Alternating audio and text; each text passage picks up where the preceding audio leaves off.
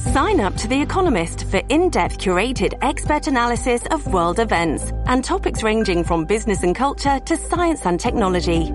You'll get the weekly digital edition, online-only articles, curated newsletters on politics, the markets, science, culture and China, and full access to The Economist Podcast Plus. The Economist is independent journalism for independent thinking. Go to economist.com and get your first month free.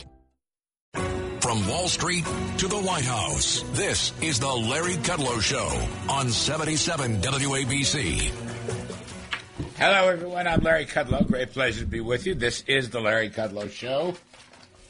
And we got plenty to talk about. Plenty to talk about today. And I want to begin with a brief discussion of our friend President Joe Biden, Uncle Joe. Uncle Joe Biden, who is losing everywhere, left and right. His entire agenda has been defeated, either in Congress or out of Congress with its voter unpopularity. What is it? I just saw a Quinnipiac poll this week, the last couple of days. It's kind of a liberal poll. Put him at 33% approval rating. Most other polls have him in the high 30s or the low 40s. His economic numbers are in the 30s. He's lost his advantages on COVID, foreign policy. People no longer regard him as honest. They've lost their confidence. You know, I sort of always go back to what my pal, one of my Trump pals, Steve Miller, said on the Kudlow Show on Fox Business News a couple of weeks ago. And that is, Biden's the greatest bait and switch in the history of American politics. That is to say, the bait was, elect me, I'm a moderate. The switch was, whoops, I'm going to govern as a far-left radical socialist, in effect, with his program of big government socialists. And, of course, the country's not buying it. It's a center-right country. Always has been. It's a freedom and democracy country. It's a free enterprise country. It's not a government-run economy. And I might add, it's a civil country. So what do I mean by civil? It's a country that enjoys friendship, companionship, families, communities. People talk to each other, agree and disagree without insults or poisonous vitriol. And, of course, we can agree, we can disagree. Nowadays, you can't agree. You can't disagree. You get blasted by these far-left crazy people either on social media or someplace else, TV, CNN, MSNBC, Lord knows. Such a pleasure for me to be on Fox, to be honest with you. Such a pleasure to be on WABC Radio, renovated by my great friend John Katzimatidis. Anyway, the point I'm making is Biden has so badly misjudged the American people and the American electorate. His presidency right now is hanging by a thread. His agenda has been completely defeated. Part of this is, of course, his own making, the catastrophe of the withdrawal of Afghanistan, which has led directly to the threat of war now between Russia and the Ukraine. We will be discussing this as the show moves on with Congressman Lee Zeldin and former National Security Advisor Andrew Peek. We will talk about this tremendous threat going on with Russia and the Ukraine, what exactly Biden's going to give up. But the rest of the agenda, I mean, look, the COVID agenda has turned out to be a disaster. The Build Back Better agenda has been a complete disaster. Americans don't want another $5 trillion of spending, which would increase the 7% inflation rate even higher, which I fear may be already baked in the cake because the Federal Reserve has enabled and coddled all this government spending. So we have a tremendous inflation threat. The White House is in complete denial about it. But it's public enemy number one. The catastrophe down at the southern border, by overturning Donald Trump's remain in Mexico, his catch and deport, his wall. That has led to something like 2 million illegals entering the country. Nobody knows where they are because it's catch and release instead of catch and deport. And it's posed a tremendous threat, a drug threat, a sex trafficking threat, a criminal threat, and just an illegal threat. Americans don't like blatant illegality. The attacks against the police. I mean, one of the points we're going to raise during the course of this show is this incredible story here in New York City. The district attorney of Manhattan, his name is Bragg, Alvin Bragg, I think his name is. This guy is for no bail and no jail. No bail, no jail. Running completely opposite to what our new mayor, Eric Adams, is trying to achieve. But Democrats, I hate to generalize because I don't mean all Democrats, but it just seems like big city Democratic mayors and leaders don't want to pursue crime. Now, the defund the police and the riots of 2020, the riots of 2021, coddling is perhaps a good word. We coddled inflation. We're coddling criminals. What's the chart? There's something like 15 cities across the country, large cities, by the way, run by Democratic mayors who have experienced record homicide rates.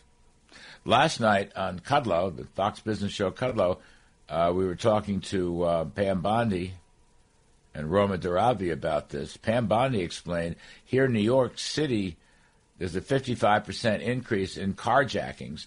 And what Pam Bondi told us, she's a former attorney general of the state of Florida, the free state of Florida, is that, a carjacking doesn't just mean your car is lost or stolen. It means you're in the car. You're pulled out of the car, often at gunpoint, and then somebody takes the car away.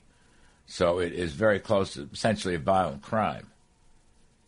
I assume D.A. Bragg would have no bail and no jail for that, too. But these are the kinds of things that have plagued Joe Biden because he himself, although he opposed closing down police departments, and he did oppose defunding, he has nevertheless taken the side of rioters and looters throughout his first year of presidency. He would rather attack big box retailers than he would the people who go in and rob them, so-called smash and grab looting. And that is another nail in his coffin. That is another reason why people, not only do they oppose him politically, but they have completely lost confidence in him. Save America, kill the bill, which has been our mantra for many, many, many months. I believe we are succeeding and will succeed. I think Build Back Better is dead. But look at what's in that thing, and you understand why Biden is so unpopular. Scored accurately by the nonpartisan government group, the Congressional Budget Office, the CBO, and the Joint Tax Committee. Scored accurately without one-year gimmicks. It's a $5 trillion additional spending bill, which we do not need. The $2 trillion spending bill last winter was unnecessary. It spawned inflation. If this thing ever went through, it would worsen the inflation substantially. And by the way, and we'll pursue this later in the show, the fight against inflation, which will be waged primarily by the Federal Reserve, our central bank, which means they're going to have to take money out of the system. They have to reduce the money supply, shrink their balance sheet, and raise interest rates. They'll probably be forced to do it faster and more aggressively than even they realize, but that will probably not end happily We saw some pretty lousy economic numbers this past week. More about that later. But the point I'm making is when you have a large inflation and then you try to stop it, it usually leads to a recession. Not right now, not this month, not this quarter, probably not this year. But in 2023 and 2024, you can expect a substantial economic slump because the Fed's going to have to be pulling back on the money supply, putting on the monetary brakes. That stems from the overspending, which the Bidens promoted last winter, a year ago roughly, and would, if they had their way, enforce or implement again. Thank goodness for Joe Manchin. You've heard me praise him many, many times. Thank goodness. His whole argument has been inflation is high and we don't need to spend any more money. His voters in West Virginia have doubled his popularity. Guy's running about 60% popularity. Roughly 70% of the West Virginia voters oppose Build Back Better, which Newt Gingrich, who will be on the show at the half hour, correctly called big government socialism. This is part of the Biden plan. This is why it's so unpopular. America rejects big government socialism. The attack on fossil fuels, oil, gas, coal, has led to a shortage of energy and a large increase in its price and cost. So gasoline at the pump is running about whatever it's running, $3.25, $3.35. It's going to go up again because you've had a tremendous rally in the world price of oil. Some of that is a function now of the threat of Russia invading Ukraine and the debate over the Nord Stream 2 pipeline. But this occurred before. As Biden rejected the XL pipeline, stopped the drilling in Anwar, increased fees on oil and gas fracking and drilling on public lands, increased the fees, stopped the pipelines, stopped the Alaska project, throwing a wet blanket over the entire industry. And so we are no longer energy independent. Once again, we are importing oil, for example, and gas from Russia. That's correct, in the Northeast. Motorists are furious. Home heating fuel bills going up. And, of course, it's a cold winter. And then we go begging to Saudi Arabia and Russia. They should produce more oil. Really? They should produce more gas. Not us. They.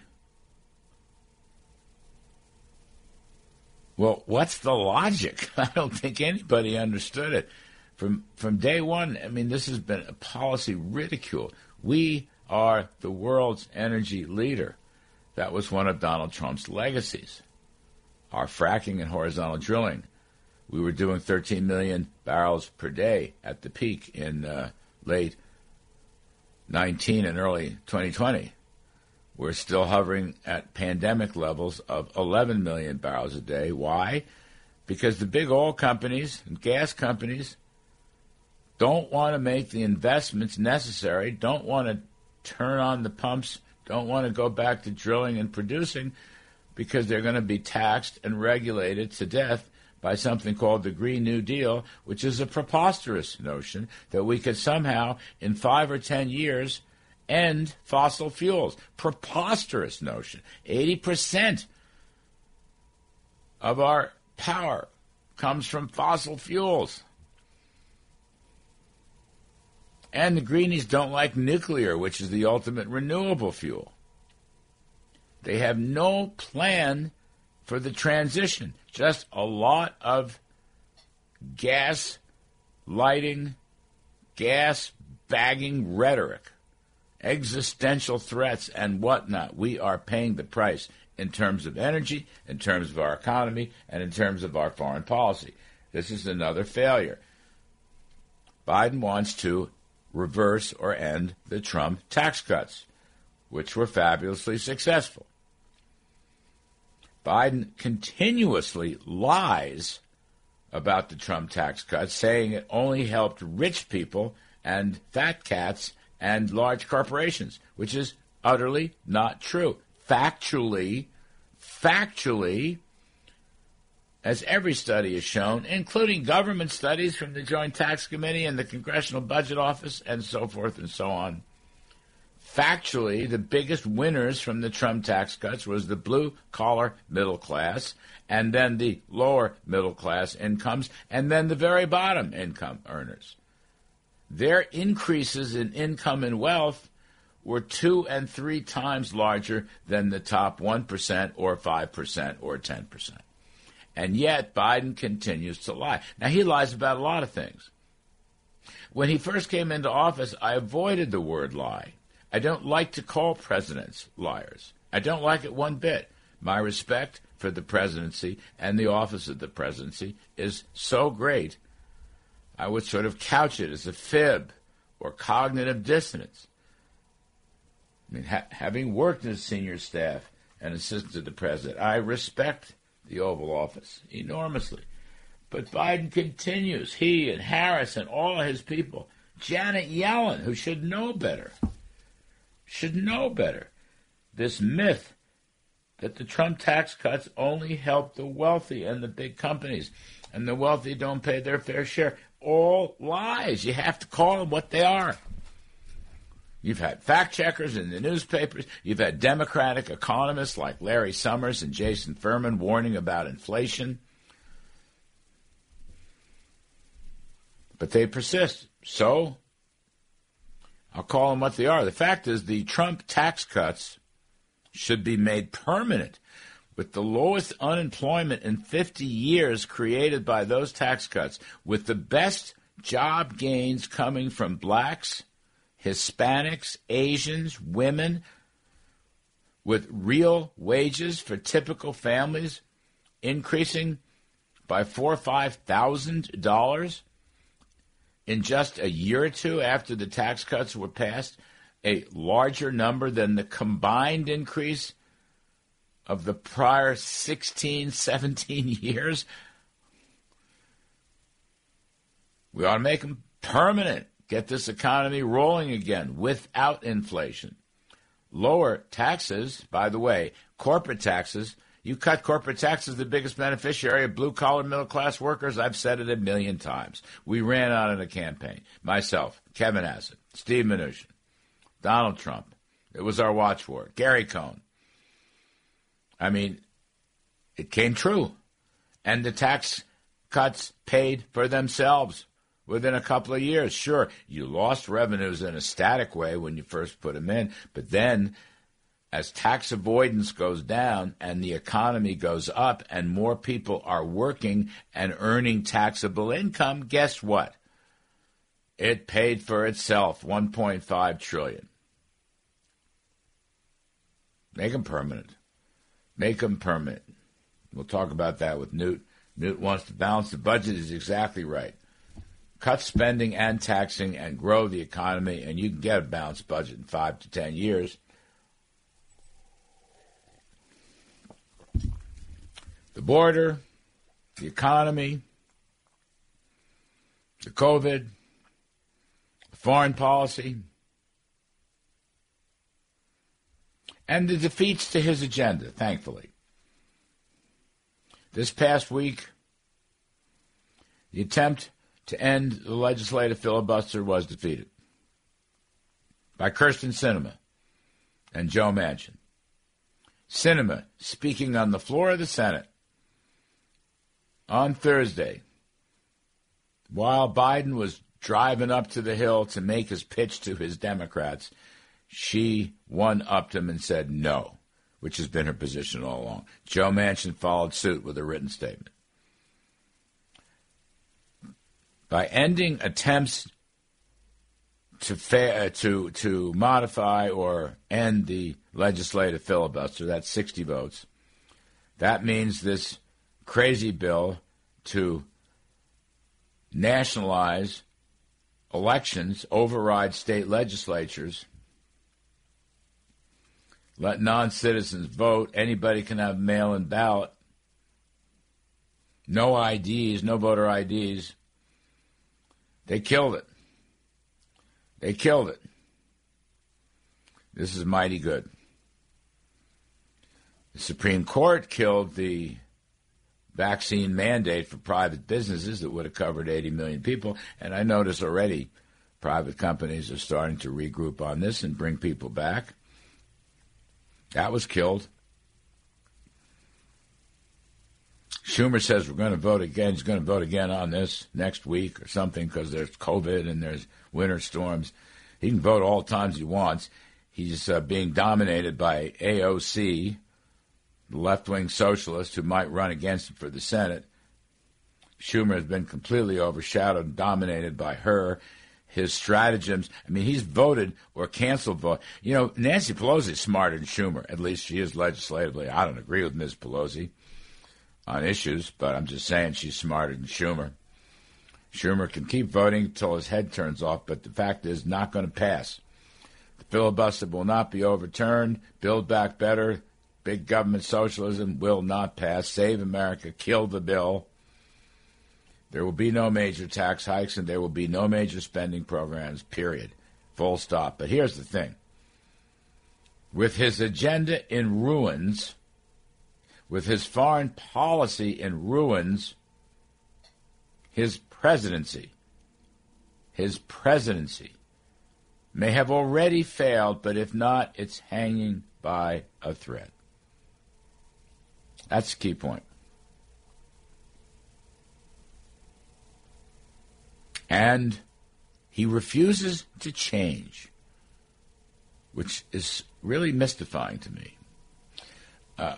I worked in a White House run by President Trump. You know, you may like Trump or not like Trump. I think Trump's policy achievements are undeniable. But he was a businessman who wanted results. And if he didn't get results, he would fire cabinet officers or fire senior presidential assistants until he got the right people to implement his policies. Now, with Biden, whose presidency is in a state of failure, it seems, and we're about a year into it, he will not fire anybody. Now, some people have suggested he just may not be aware of the failures around him with respect to the country and its disapproval. I don't know. I kind of don't believe that. I think it has more to do with this irrevocable shift to the far left. And he has surrounded himself with far left staff people, senior staff, you know, the big jobs. Chief of Staff, National Security Advisor, National Economic Council, that was my old job. You know, after the Afghanistan catastrophe, for sure we all thought heads would roll in the National Security Cabinet. The Secretary of Defense, Secretary of State, National Security Advisor, Joint Chiefs, and nobody was replaced. Remarkable. Now, as his domestic agenda falls apart, the Chief of Staff, the NEC Director, the Treasury Secretary, no heads are rolling, despite the fact that it is an unmitigated failure. That's a very bad sign of incompetence, a tin ear politically. I don't get it. Go back 25 years, just for the heck of it. Bill Clinton, who really was a much better politician than Joe Biden will ever be. Whatever you think of Clinton, I think his second term was a pretty good term, but leaving that history alone. Bill Clinton's wife, Hillary, tried to nationalize health care in 1993 and 1994, and Congress rejected it. It was just a fiasco. Then Clinton went and raised the income tax, and the economy slumped. And then he got whooped, utterly whooped in the 1994 midterm elections. Both houses of Congress went Republican. My friend Newt Gingrich led the charge with the contract with America. First House takeover by the GOP in 40 years. And then Clinton appears in front of Congress at the State of the Union in 95 and says the era of big government is over. Okay, he actually listened to the voters. And as a Southern Democrat former governor, he understood, and he moved to the right, to the center, which is to the right, and changed his chief of staff, and changed his budget director, and made numerous changes. And it worked.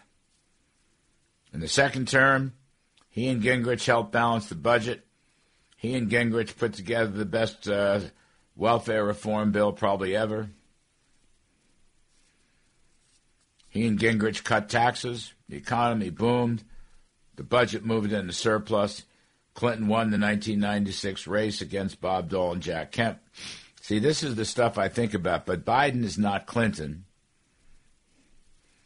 At least not so far. We'll see if there's a change. I believe March 4th will be his State of the Union address, which, by the way, is very late. Usually that stuff comes in late January.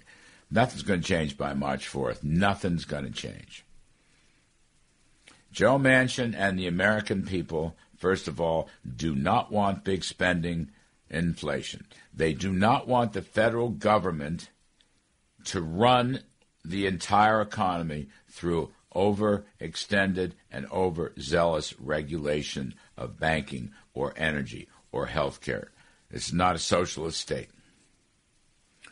They do not want energy dependence on Russia, or for that matter, Saudis or OPEC. They do not want that.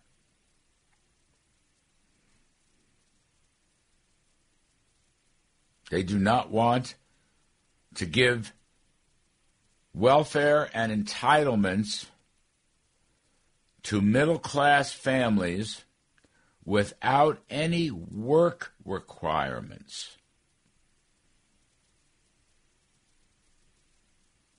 They do not want the government in Washington to replace parenting, whether it's in the schools or elsewhere. They do not want government to replace families in child rearing or helping grandparents. They do not want high taxes. They do not want to decimate businesses. They do not want to pay people not to work. And they do not want America weak around the world. They want America first. They want entrepreneurship. They want lower spending and lower taxing. They do not want a surge of immigration, of illegal immigration. They do want legal immigrants. They do not want a nationalized health care system. They do not want mandates. They do not want the teachers' unions either not to teach and go on illegal strikes, or worse, perhaps, to teach critical race theory woke garbage in the schools that emphasizes divisions among little kids or guilt if you have white skin. That is not what this country wants. Joe Biden is pushing an agenda that America rejects.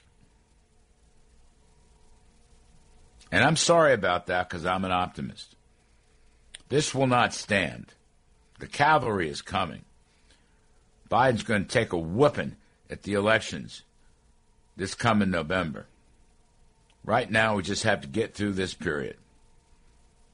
Save America. Kill the bills. Kill all the bills. And then let's start over again, because this country is so great. We will recover. Trust me, we will recover. Things may look darkest before they turn completely black for Joe Biden and his presidency. but things will always be brightest for America and our freedom and our democracy and our free market economy and our world strength. You know why? Because Americans are smart. And our traditions are strong, and our history is strong. We'll get right to it. Quick break. I've got Newt Gingrich on the other side. Newt has a wonderful essay out about why we should return to civility and start dealing with real long-term problems that are pressing on the country. He's going to be with us for a while. I can't wait. Got a couple of ads to get through. I'm Kudlow. This is the Larry Kudlow Show. You can live stream us at WABCRadio.com, and we'll be right back. Talk Radio 77 WABC. It's the Larry Kudlow Show. Free market prosperity starts here. Now, here's Larry Kudlow. Welcome back, folks. I'm Larry Kudlow. This is the Larry Kudlow Show. Let me read to you the opening from a fabulous new essay by my friend Newt Gingrich. If America is going to remain free, safe, and prosperous, we will have to elevate our national debate far above the current pattern of dishonest, partisan political theater. Terrific stuff. Newt Gingrich is former Speaker of the House. He's a best-selling author. He's a Fox News contributor. His latest book is Beyond Biden, Rebuilding the America We Love. Newt Gingrich, first of all, Happy New Year. Second of all, this is a fabulous essay, and I thank you for making time for us today. Welcome back, sir. Well, listen, it's great to be back, and we should be honest with our listeners and point out that you and I go back to the mid-'80s, and I regard you as a great personal friend. So when I got your email yesterday, I automatically said, of course, I'm always honored to have a chance to be on your show. You're wonderful. You're wonderful, and best regards to Ambassador Callista. Newt, I sort of think of this as somehow regaining civility and doing so without all these, as you say, vicious personal and negative attacks. And we have stuff to do. That's the important thing. We have stuff to do, important stuff, to make America great again and get out of this business that Biden has stuck us into. So let's go through some of your key points. Your very first point is about Communist China, the greatest foreign threat to American survival since the British Empire in 1776. Take us from there. Well, I think we have to recognize, and I just picked up again this morning another news report of a scientist who had been paid by the Chinese to sell secrets. It is astonishing the depth of the Chinese effort. I just finished John Moody's remarkable novel, Of Course They Did It, which is important not because it talks about Wuhan and the Chinese virus so much as it is that it really takes you inside the mind of the dictatorship. These are folks who, and let's emphasize, this is legitimate. This is a 5,000-year-old civilization. It has been until recently the largest population in the world. India may be about to pass them. But they have this sense that there was a 200-year break when the West was dominant, and now they're getting back to what they think of as normalcy. And normalcy is they're the Middle Kingdom. The rest of us are barbarians, and our job is to go there and pay them tribute. And they're very determined about it. The truth is they have better schools than we do. They're producing far more engineers than we are. There are, and then they steal what they can't invent. They steal. So the net effect is a momentum that's very formidable, and we should be having bipartisan hearings.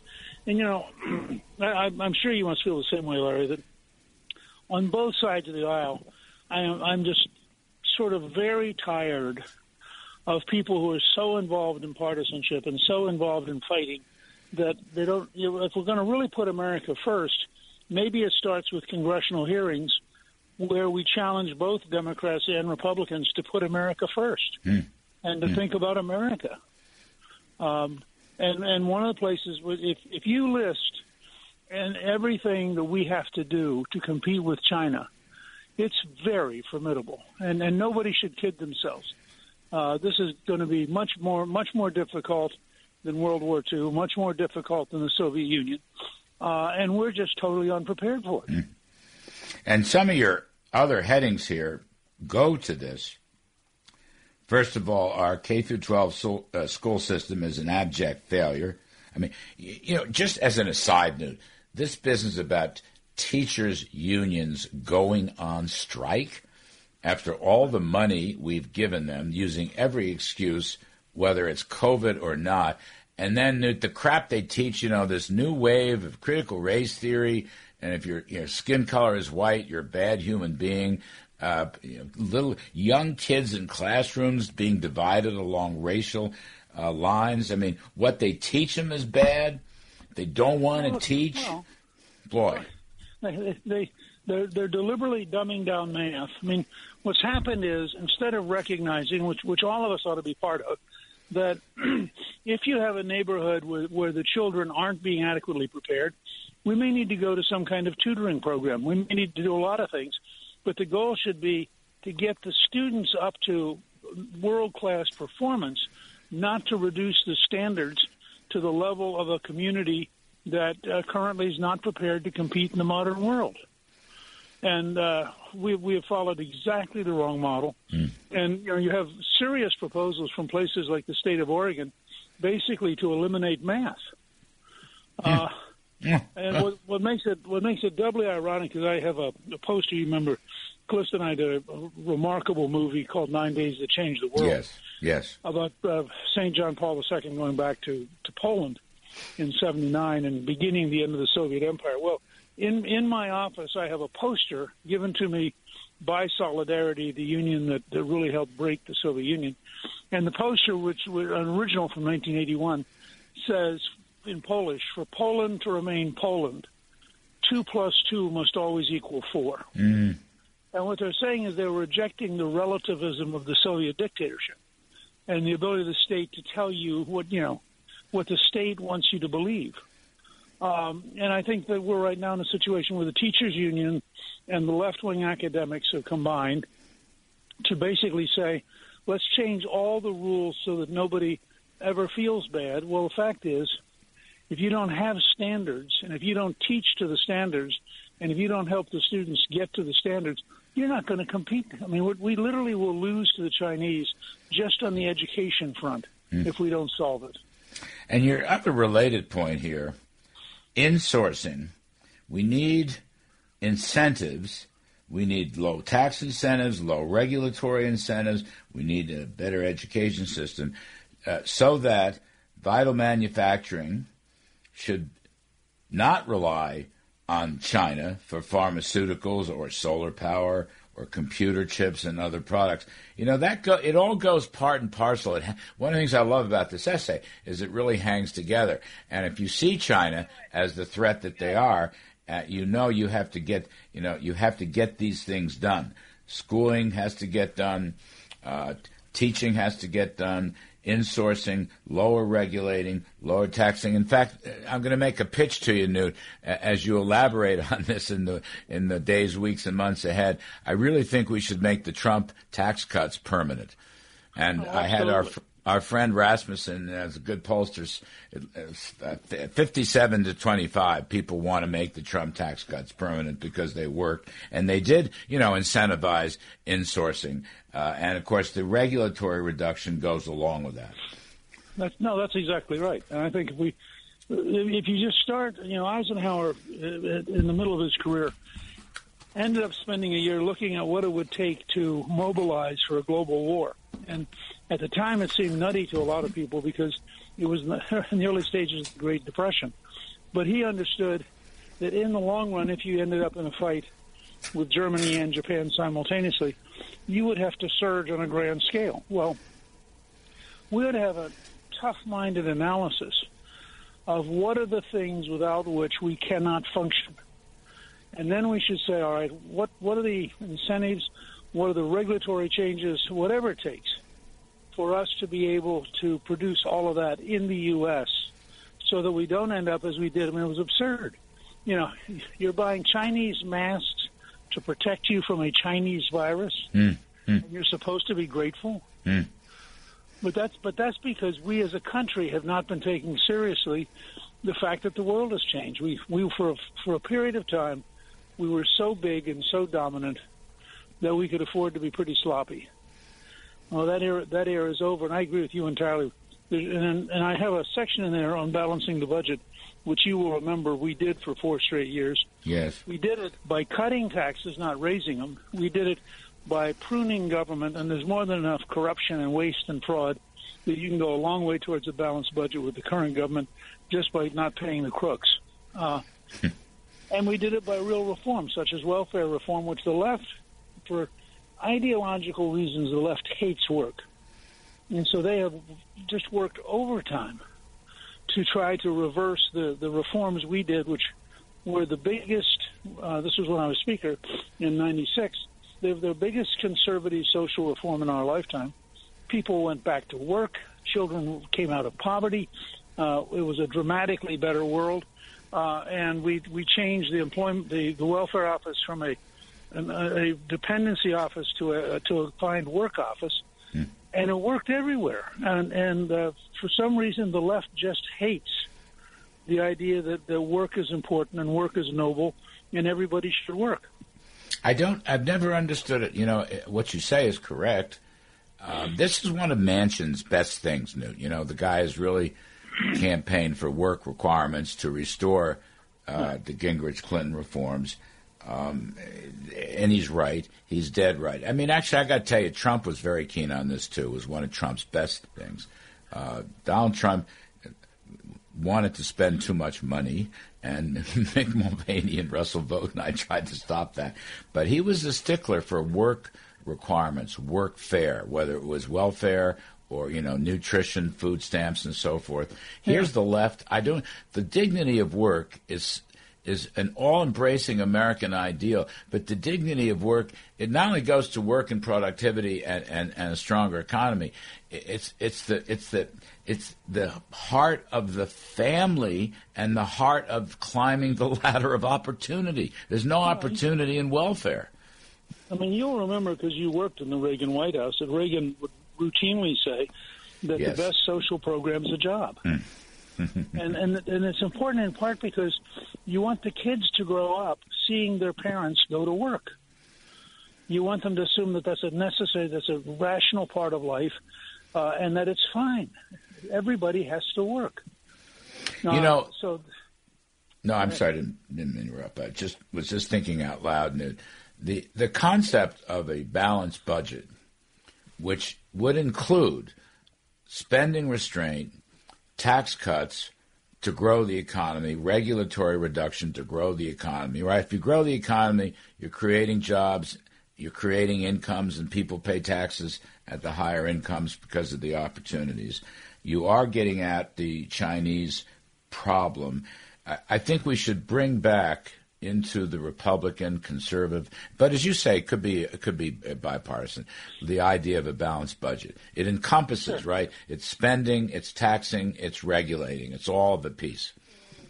Yeah, and I think the thematic I was trying to work on, and I'll do it in future newsletters as well, is if we ought to talk about what does America need, and we ought to challenge Senate and House Democrats and Republicans to drop a lot of this petty crap. I mean, this whole the kind of viciousness that we're seeing out of the January 6th committee, where you have a deliberate effort, I think, to bankrupt lower level employees by forcing them to hire lawyers and forcing them to protect themselves, to no public good in the long run, none.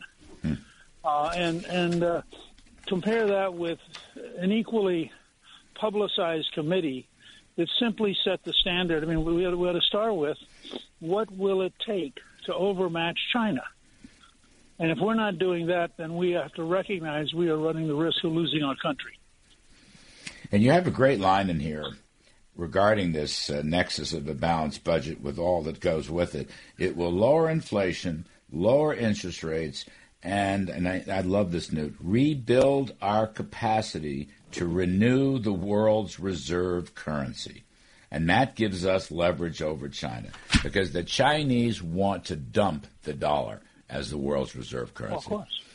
As you know, this is pretty sophisticated stuff, although your audience is a very sophisticated audience. But to the average American, they don't realize that if you are the key currency on the entire planet, I mean, one of the things you can say to Putin, for example, is, we will break your economy.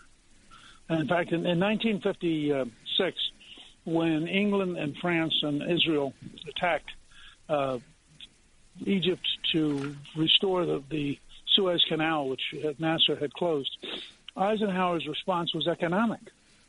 He just called and said, if you don't back out of that, I'm going to break your currency. Mm-hmm. And they couldn't afford to do that. Well, we want to have that capability. Plus, there's a huge net advantage to us as a trading partner. If we're all trading in dollars, that means that we set the standard for the planet. And that has been an enormous hidden advantage since World War II that we sort of just take for granted. But now we're in a different world. I think that the key thing for me is we are in a different world. And we need hearings that explore that different world. You know, when you learn that there are 19 intelligence committees or intelligence offices, you know, that can't make sense. It's not possible. But that's going to require very serious, deep hearings. I was very struck, if you go back and you look at the New Deal era, whether you liked or disliked what Roosevelt did, the Congress back then held really in-depth hearings, for example, on the way in which the utility companies had built a whole series of front companies that collapsed. Well, they didn't just go in and offer legislation, you know, off the cuff. They had an enormous amount of hearings. They brought in people. They had them testify. And it was a different approach than we've had. In the 1920s, the Congress really was the driving force behind building the Air Force and building naval aviation because they had hearings. They set up a commission. They listened to the commission. They were much bolder than the uniformed military would have been. But that requires a Congress that actually stops and thinks, doesn't just run around making partisan points and attacking each other. Yeah, there's something to be said for a return to regular order. Absolutely. You know, and we have been cheated. This whole notion of centralizing power in the handful of leaders cheats the country of the legitimate legislative process, and that legislative process is designed to allow 535 elected people to actually learn, to pull together ideas, to shape the ideas. I mean, when we passed welfare reform, we were really fortunate because we had Governor Thompson in Wisconsin and Governor England in Michigan and Governor Allen in Virginia, and we could call on them and they could send us their people. And so we had folks who had actually done welfare reform. But that was a 2-year project, just that one thing. And you know, and you don't have any capacity right now for any of these committees to do serious substantive work. It's a very grave problem. Let's wind up. A couple of other big points here. The expansion of pervasive discrimination. Being white is a liability. Being a white male is a guarantee of discriminatory treatment. I mean, that stuff is crazy, what this has gone into. Absolutely crazy. That's right. And I think those of us who understand it's crazy have an obligation to describe it very accurately and very graphically. And these are not small things. I mean, the number of people now, for example, who are being told in Hollywood, well, we can't really hire you because you're a white male. Well, that is absolute total discrimination. That's something I thought we spent the last 50 years fighting against. And it certainly violates Reverend Martin Luther King's injunction that it's the content of our character, not the color of our skin. I mean, they reversed it. They said, we don't care what your character is, tell us your skin color. A wonderful essay. Big government socialism, your phrase. I'm still optimistic we will beat it. Thank you ever so much for your time, Newt Gingrich. God bless. Happy New Year. You take care. Bye-bye. Folks, we'll take a quick break, and on the other side of the break, we're going to have to take a look at what's going on with Russia and the Ukraine. I'm Larry Kudlow. Newt Gingrich is such a great national resource. We'll be right back with much more. This is the Larry Kudlow Show.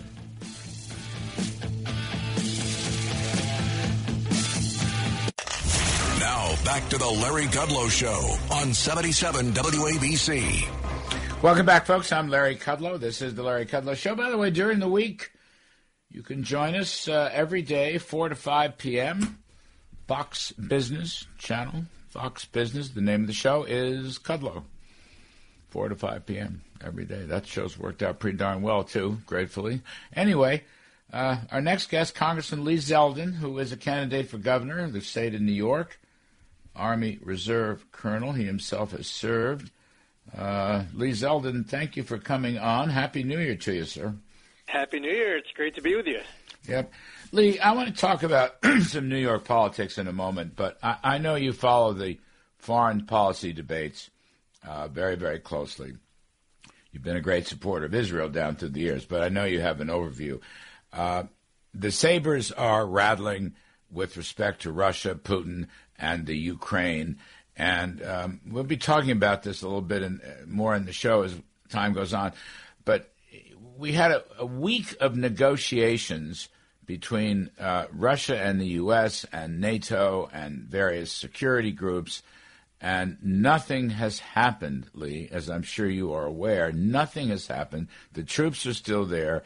Now there's talk that Russia is going to plant a false flag uprising in Ukraine, and then bring in the equipment, the heavy equipment, and the troops, and at least take over the eastern part of Ukraine, whether it's Donbass or other places. What are we doing about this? What is Biden doing about this? So far, I see nothing. I don't see sanctions. I see talk. People are saying, what's he going to give up in order to stop the Russians from invading the Ukraine? It seems like we're negotiating from weakness here. Oh, 100% negotiating from weakness. And I serve on the House Foreign Affairs Committee. I've been involved following this issue for many years. When I first came into office, that was the end of the Barack Obama presidency. And now we were denying any lethal aid support to Ukraine.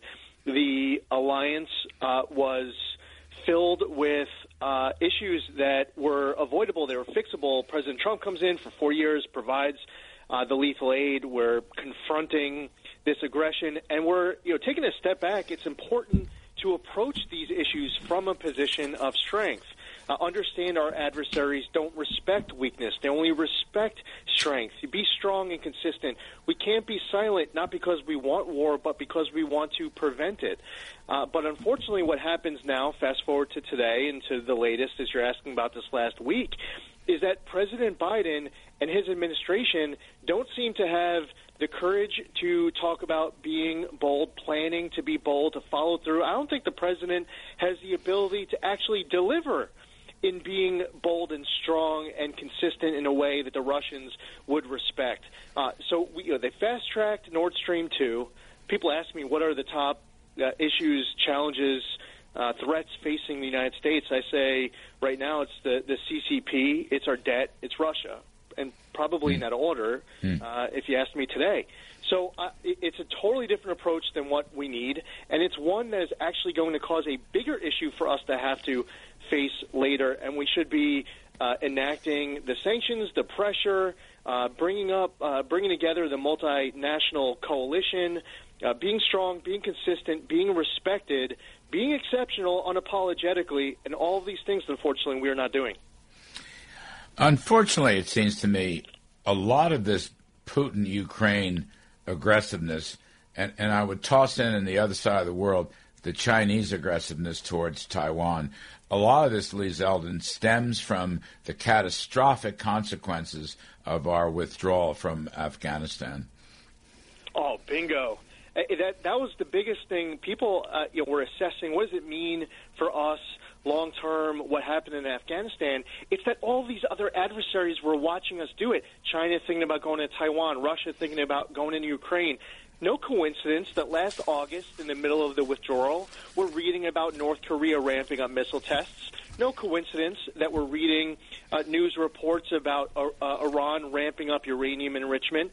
And it's not just foreign nations that are adversaries. It's also the bad actors. It's Hamas, Hezbollah, Al-Qaeda, ISIS, the Taliban, and others. And my biggest fear, as I was witnessing what was playing out in Afghanistan, is that not just one of these other aggressors choose to push forward, sensing this vulnerability at the highest level of our government, but that multiple fronts would get opened, and we clearly are not up to that task inside the White House. Yes, sir. Now, let's turn to some New York State stuff. I guess my first question is, if you are elected governor, and by the by, you got an awfully good shot at it, thankfully. If you are elected governor, will you fire this guy, Alvin Bragg, the New York district attorney, who believes in no bail and no jail? Can you just fire him? As governor, I can and I would remove the Manhattan District Attorney, Alvin Bragg. It is written into the New York State Constitution, giving the power to the governor of the state of New York to remove a district attorney. This district attorney took an oath to enforce the law, has put out a memo wholesale across the board, all sorts of crimes refusing to enforce, other crimes being downgraded. If he's going to be refusing to enforce the law like this, the governor absolutely needs to exercise that constitutional power and remove this district attorney. Well, I'm glad to hear it. I knew you'd say it, but I think it's so important. I think, Lee, this is a New York issue, but it's a national issue. You've got all these, George Soros elected district attorneys throughout the country, no bail, no jail. Okay, it's crazy. The GOP should make this a big national issue, and if you should elevate this guy Bragg. If he's not already famous, you should make him famous, because you would fire him. Cashless bail needs to be repealed in the state of New York, but as you point out, this isn't just a New York issue, and we've read about the $1,000 bail set in Wisconsin after all of these people were killed by that driver. We were just reading about, over the course of this last week, a guy in Baltimore who burned down his ex-girlfriend's home and was charged with all different kinds of crimes, including 3 counts of attempted murder. He was let out on the street so quickly that he recorded a video where he was shocked, arguing against his own release. Now, President Biden's agenda, when he was running for president, one of the planks was cashless bail nationally. That's written into the document that was being pushed out by his campaign. So while you might be tuning into, listening to a conversation from 1,000 miles away as you and I talk about what is happening right now inside of Manhattan or inside of New York State, this is an agenda that one-party rule in Washington also could potentially jam through as they're pushing to change the filibuster. This isn't just about one piece of legislation about the voting laws.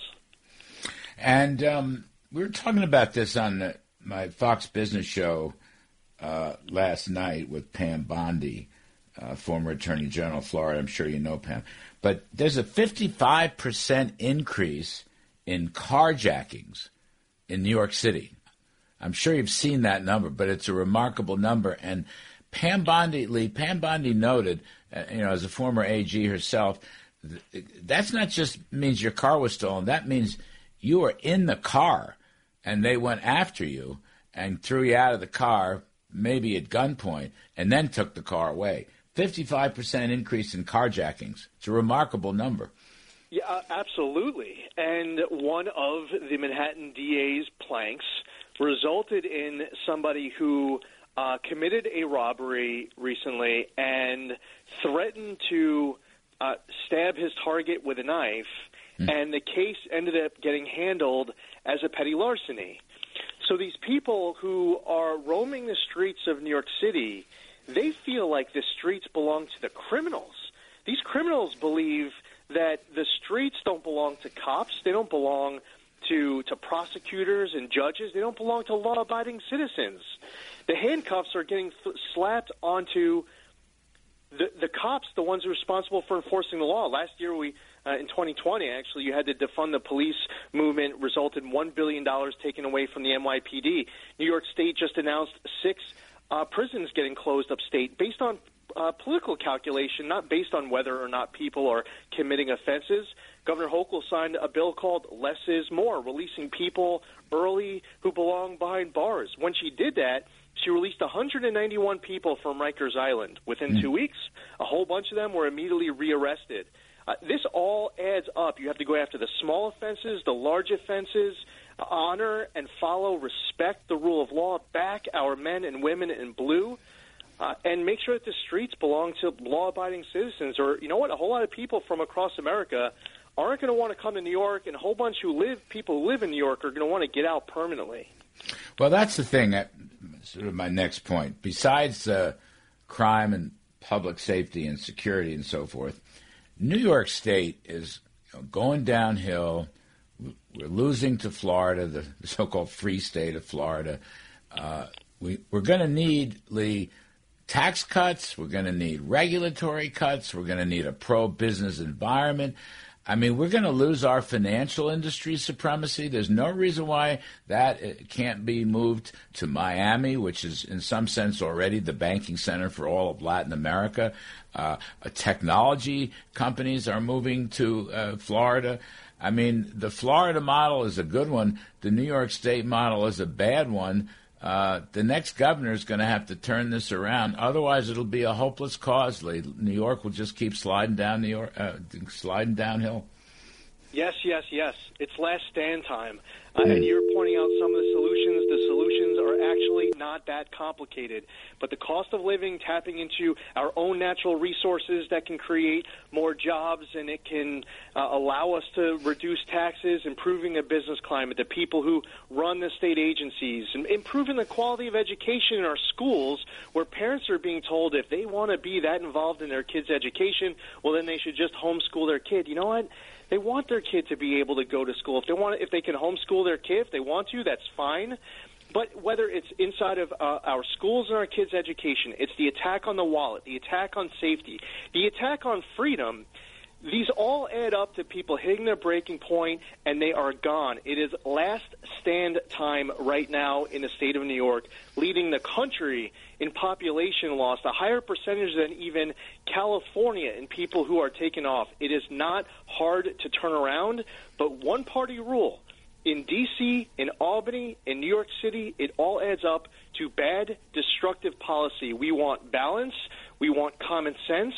And as you point out, and I'm echoing, the solutions are not that complicated to turn this around, but it's not going to happen with the status quo of the people who are there right now pandering to the far left and the vision to radically change our state and country.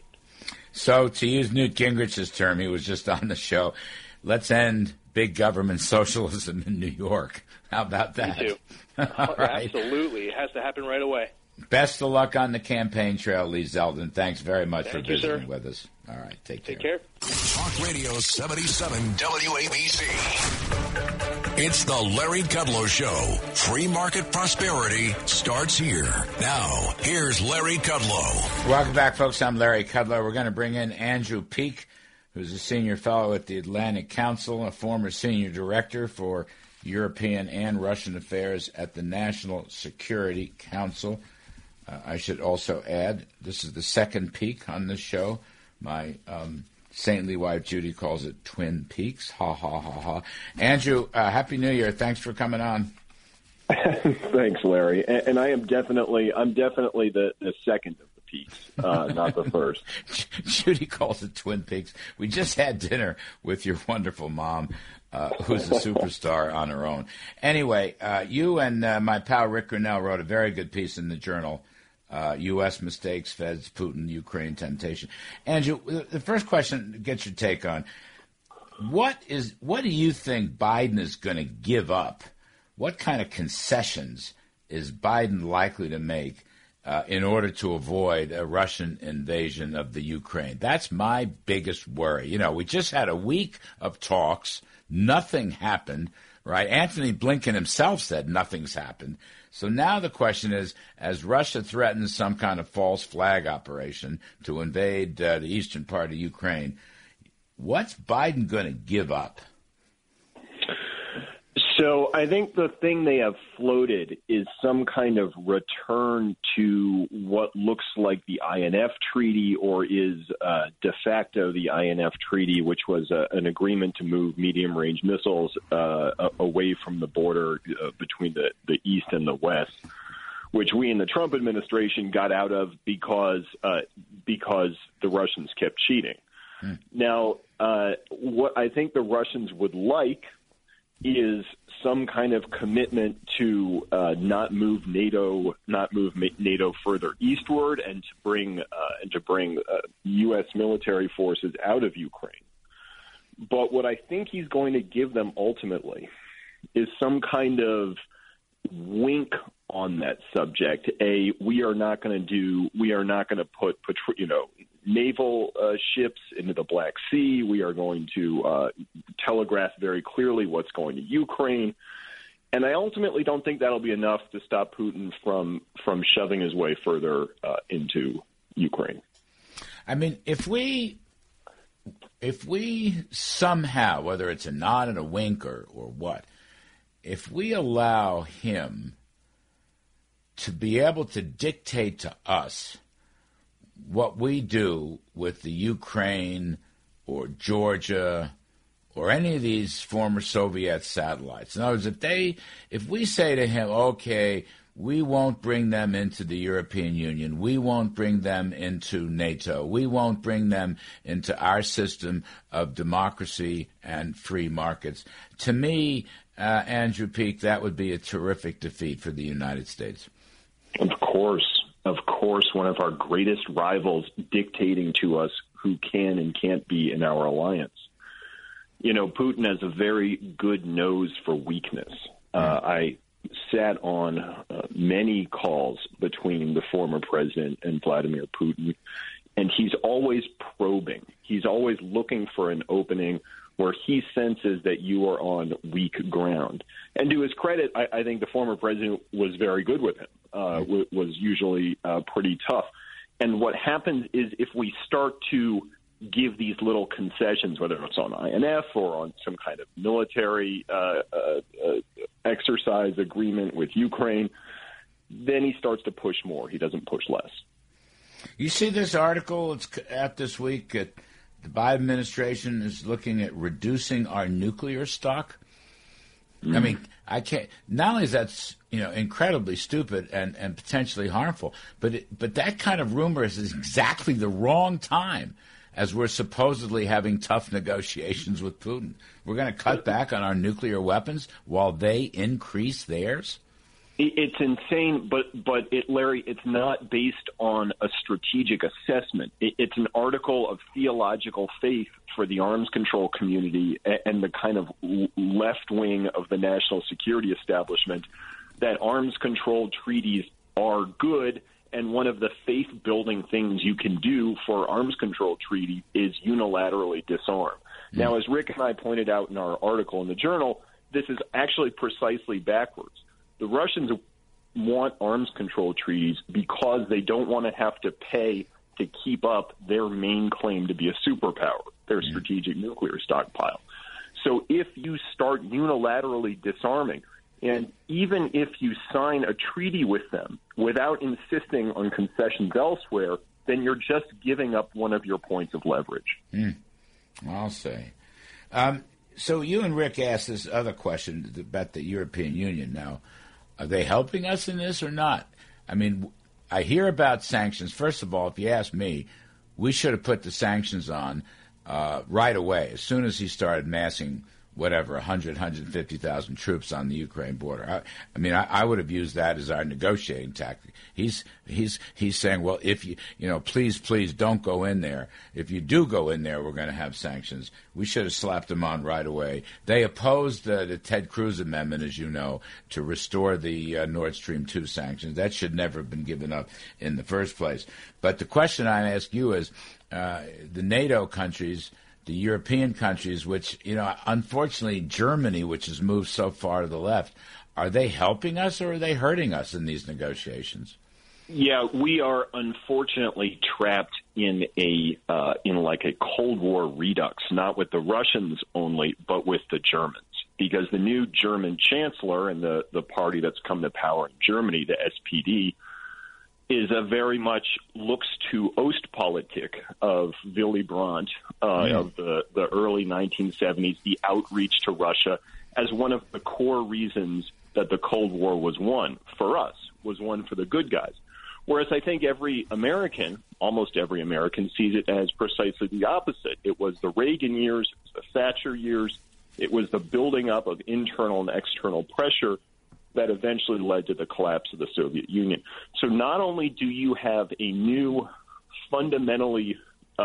German government with a fundamentally different worldview, you have an administration here that has fetishized agreement with the EU because they beat up so much on us for not having that, the Trump administration, that you're then willing to pay the Biden